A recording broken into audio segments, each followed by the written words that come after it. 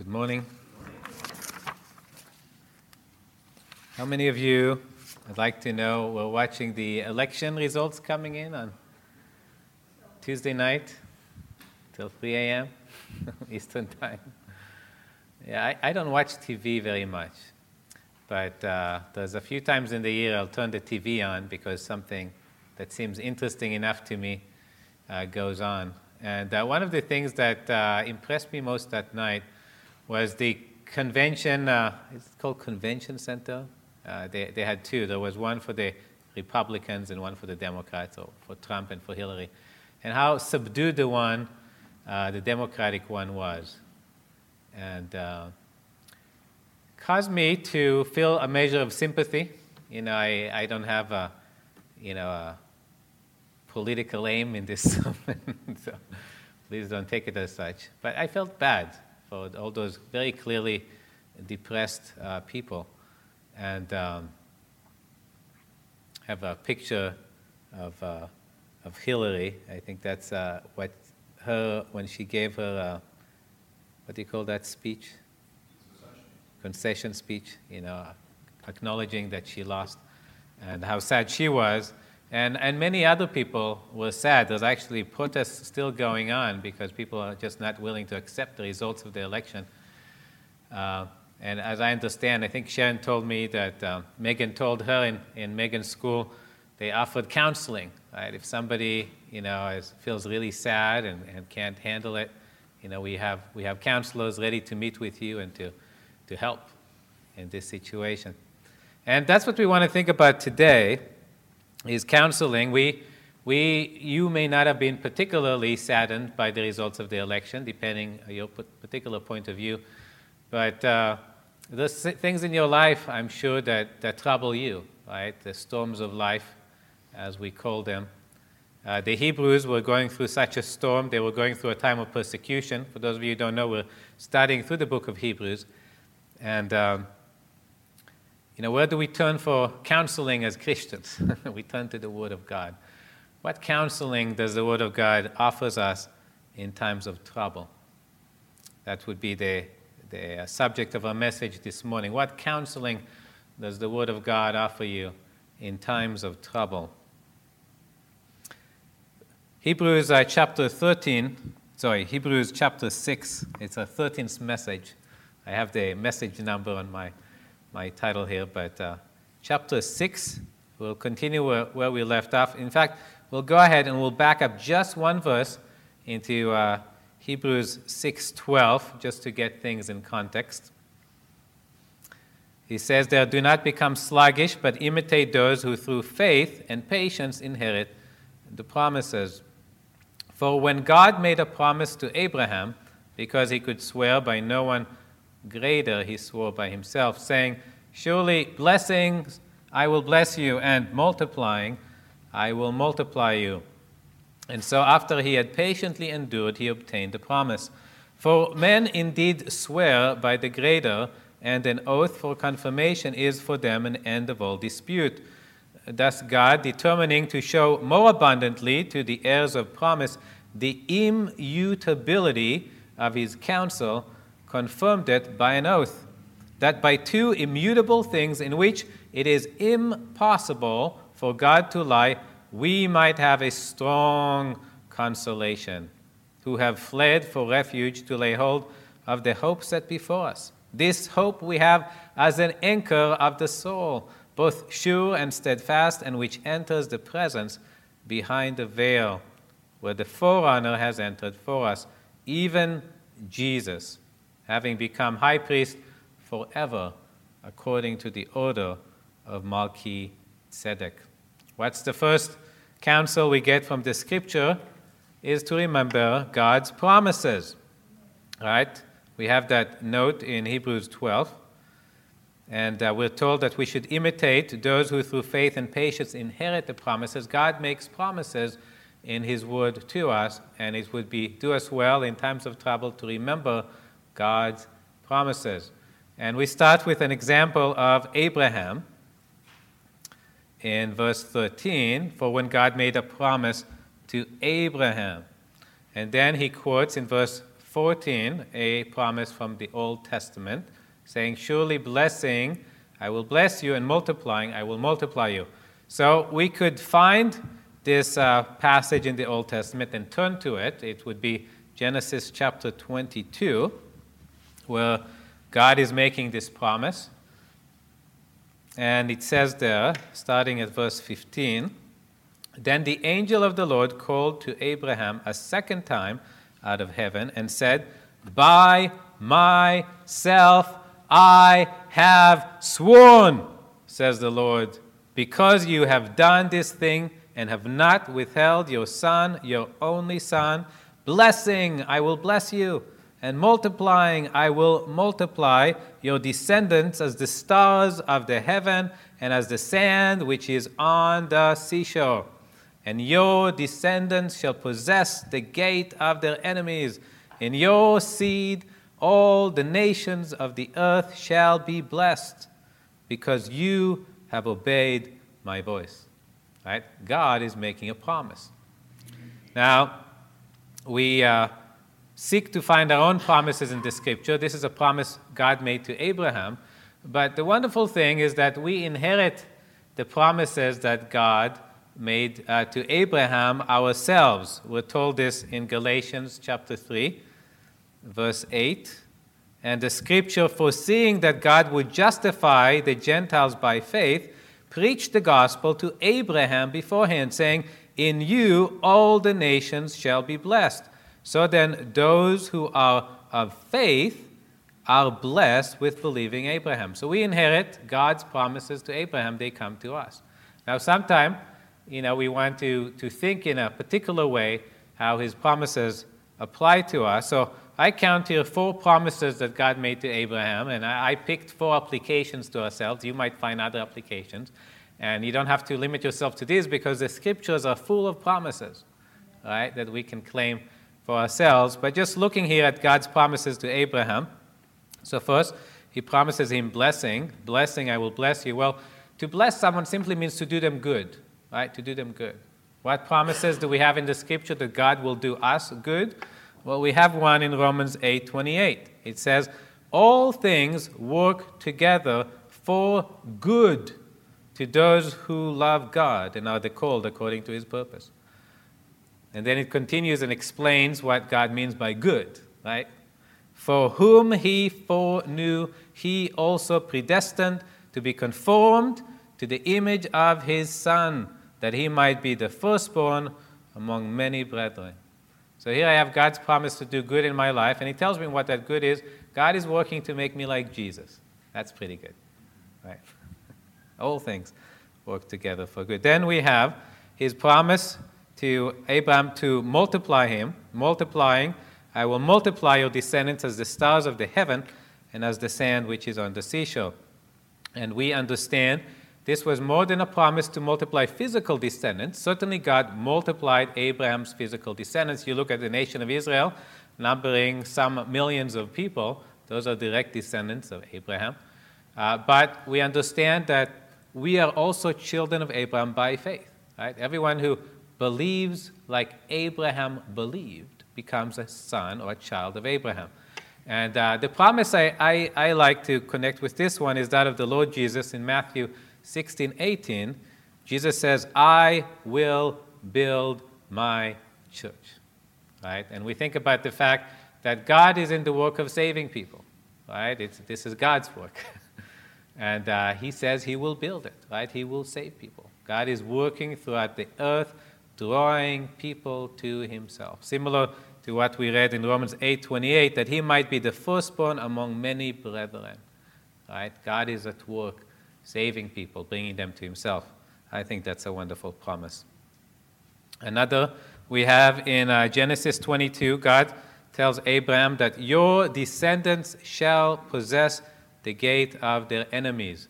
And in those days, cities had walls, right? And once you control the gate, you control the city, right? So if you control somebody's city gate, you control the city. It shows a complete victory, right? It shows a complete victory.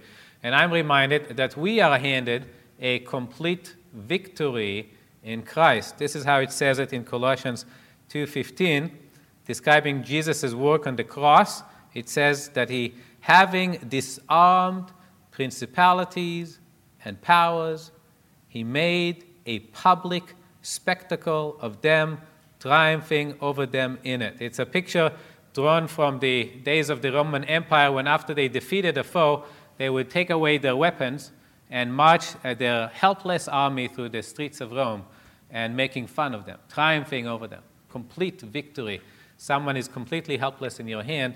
Such is the picture applied to our enemies, and that talks about Satan and demonic powers, right? We're not so interested in defeating people. God loves people. He died for people.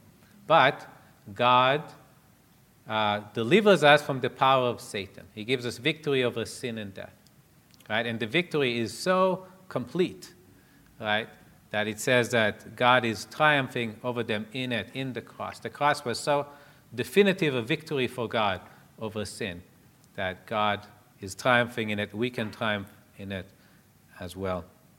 Finally, in Genesis 22, the last promise, it was, in your seed all the nations of the earth shall be blessed.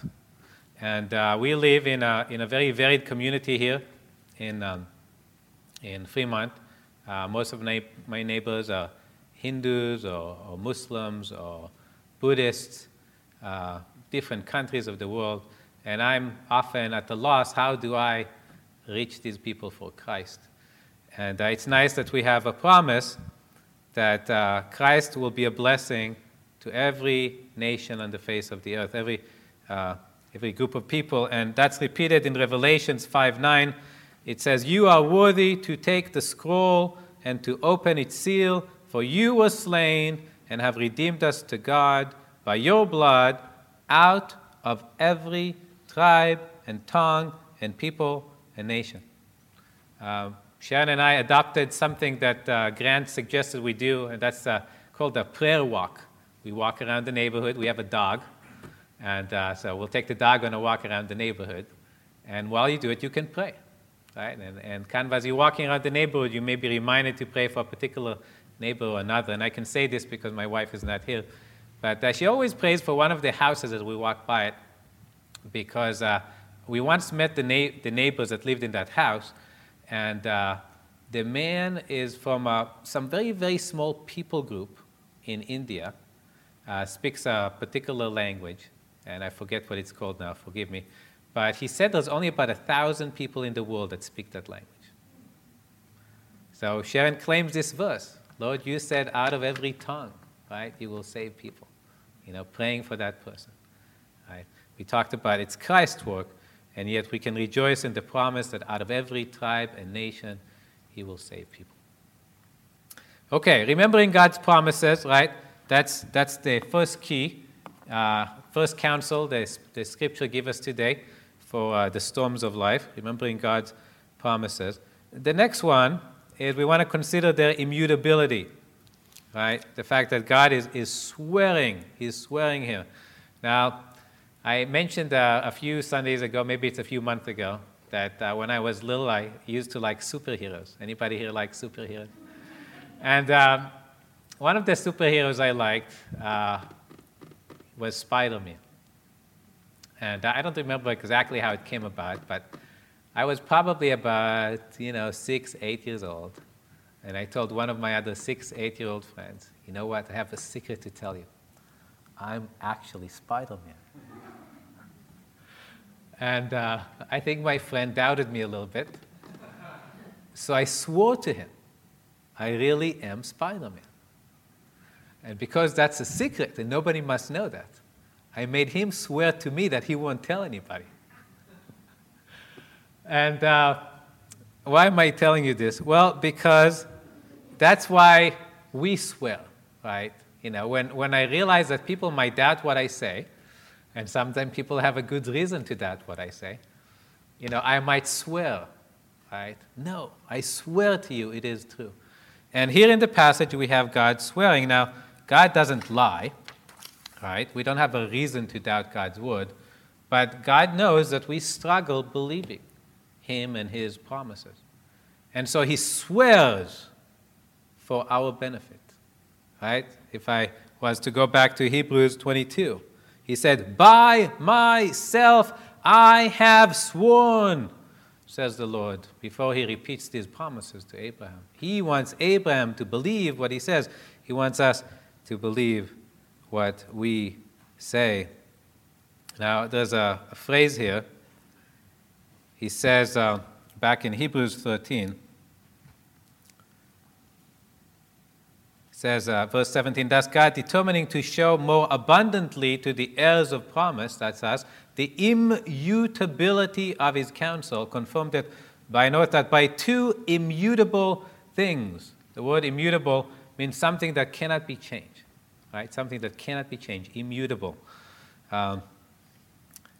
I remember being asked a question once, and I don't know if this is before or after I was saved. Can God make a rock so big that he cannot move? I think I had a picture of a rock here, just in case you need a visual. Can God make a rock so big that he cannot move? Now, there's a catch to this question, right? Because if you say, no, God can't make a rock so big that he cannot move, then what you're saying is, well, God cannot make a rock so big that he cannot move. There's something God cannot do, right? That's what you're saying, right? Well, if you say, well, no, yeah, God can make a rock so big he cannot move, well, now there's the other side of the problem. You mean there's something God cannot move? Right? And yet in this passage we find a rock that God cannot move. Right? Yes, it is possible for God to make a rock that he cannot move because what? God cannot lie. So once God makes a promise, once God gives his word, he cannot break it. Jesus said, I will build my church. Can he not build his church? No, he cannot. He must build his church because he said he will, right? That's unchangeable truth, right? When God gives us a promise, it's unchangeable. He cannot change what he says. There's the rock that God cannot move. That's why Jesus said, for assuredly I say to you, till heaven and earth pass away, one jot or one tittle will by no means pass from the Lord till all is fulfilled. God can recreate this universe. He cannot change his word. Right? His promise to you. And so by two immutable things. Why? First, because God said it, and second, because God swore it. Our promises in him are yea and amen. They cannot be changed. Right? We know our promises are secure. Now, to add to it, it doesn't just say that God swore or swears. It says he swore by himself. By myself I have sworn. Now, sometimes when I was a kid, again, trying to convince people of the veracity of my statements, I could perhaps promise, if I'm lying to you, I'm going to give you, and I'll say something they want. I'll give you a chocolate bar, right? I mean, trying to convince them to trust me in what I said. Well, God swore by himself. What will God give if God does not keep his word? Well, he's giving up his Godhead, right? That's effectively what he's saying. By myself I have sworn. There is nothing greater. If God said, if I don't keep my promise, I'll give you a candy bar, you won't be that impressed. It's very easy for God to give it. But by himself, by his Godhead, God will step down from his throne if he will not keep his word. Okay. Well, the third counsel we're getting from the scripture for the storms of life is to lay hold of our hope or the strong consolation. Right? God is saying all these things that by two immutable things in which it is impossible for God to lie, we might have a strong consolation who have fled for refuge to lay hold of the hope set before us. There's a hope that is set before us that God has given to us to comfort us. Right? And what is that hope? Well, we could turn to 1 John 3, verse 2. He says, Beloved, now we are children of God, and it has not yet been revealed what we shall be, but we know that when he is revealed, we shall be like him, for we shall see him as he is. And this is how I know that's the hope. And everyone who has this hope in him purifies himself just as he is pure. What is our hope? Right? So hope is something future, right? It's not something uncertain, right, in the Bible, because God promised it by himself, right? It's as certain can be. Right? What's the future event we're looking forward? It says here, beloved, now we are children of God. It has not yet been revealed what we shall be, right? You know what? You're looking at me, and you're seeing a poor representation of what I will one day be. It has not yet been revealed what I shall be, right? That's what the passage says. Right? But we know that when he is revealed, who is that talking about? It's talking about Jesus, right? Jesus is coming back, right? Right now, he is, so to speak, hidden, right? The world doesn't see Jesus. But Jesus is coming back. And when he is coming back, that's when he is revealed, right? That's when the world will see him. He says, every eye shall see him, right? Every eye, every person in the world will see God. Now, I would offer to you that not everybody will see him the same way. But it says, we shall be like him. Now, there's a couple of thoughts there. I will be like him in character, praise God, right? He is working in me to make me more like him. That's wonderful, right? But I will also have a different body, right? Because human flesh is not able to see God the way God really is. And so in order to see him as he is, I will need new binoculars, right? You know, talk about sunglasses, right? Shining in glory. And I think that when he appears, for unbelievers, he will be a being of terrifying light, right? I don't know how distinguishable he will be, right? I don't know to what extent they will see the details of his face. I don't think they will, right? I don't think they will see the marks of the thorns on his brow. I don't think they will, right? I don't think they'll see the holes in his hand, right? Or the evidence of the spear mark in his side. I don't think they will see that. But you know what? You will, right? Because we will see him as he is, right? In full representation, right? And as we look at those marks of love, we will appreciate anew how much he loves us, right? And that's the Christian hope, right? That's God's promise to us. And that's the hope we need to hold on to in those times of trouble.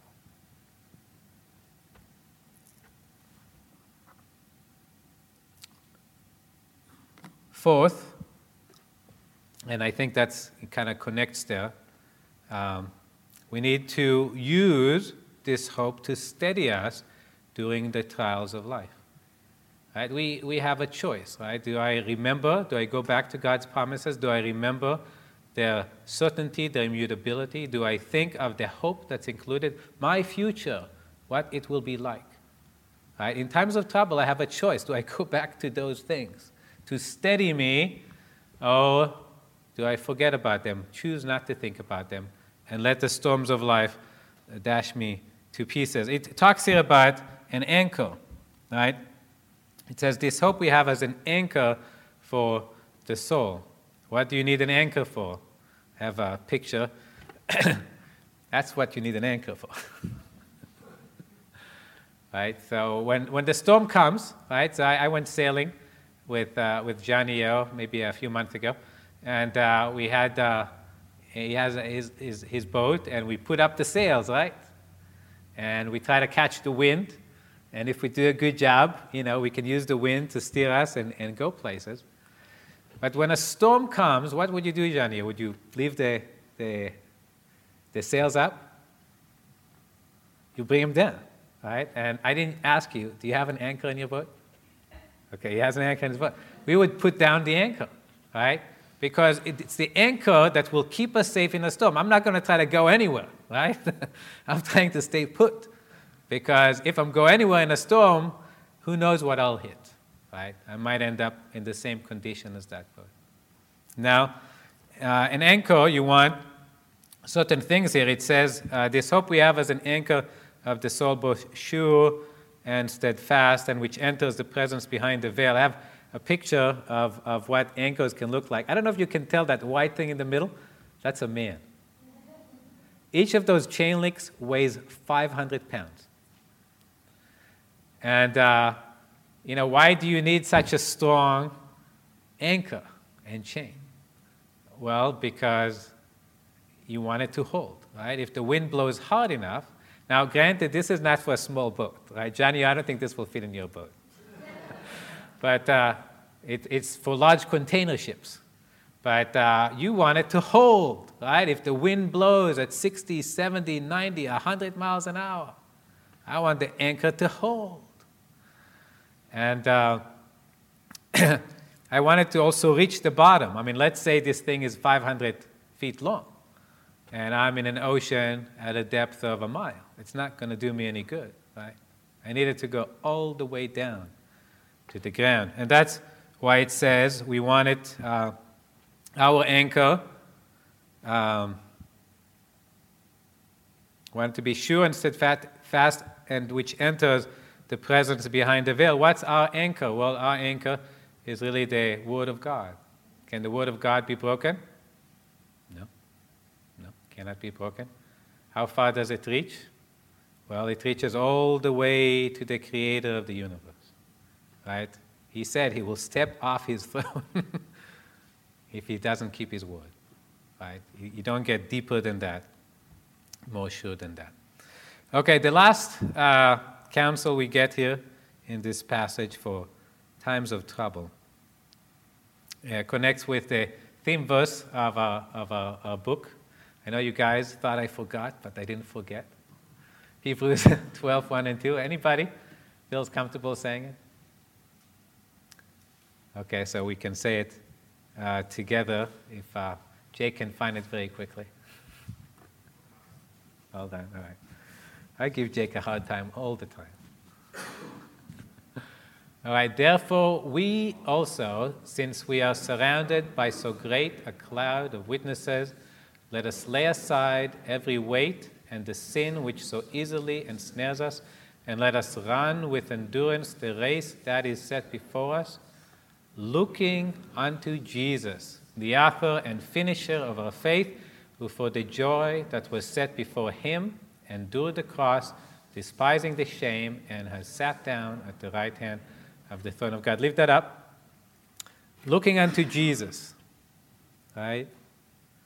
I mean, that's the key for the storms of life. In this passage, we see Jesus represented in two ways. First, as the forerunner, right? It says, where the forerunner has entered for us. Well, Jesus, where did he enter? He entered the throne room of God, looking unto Jesus, the author and finisher of our faith, who for the joy that was set before him endured the cross, despising the shame, and has sat down at the right hand of the throne of God. Jesus entered the throne room of God.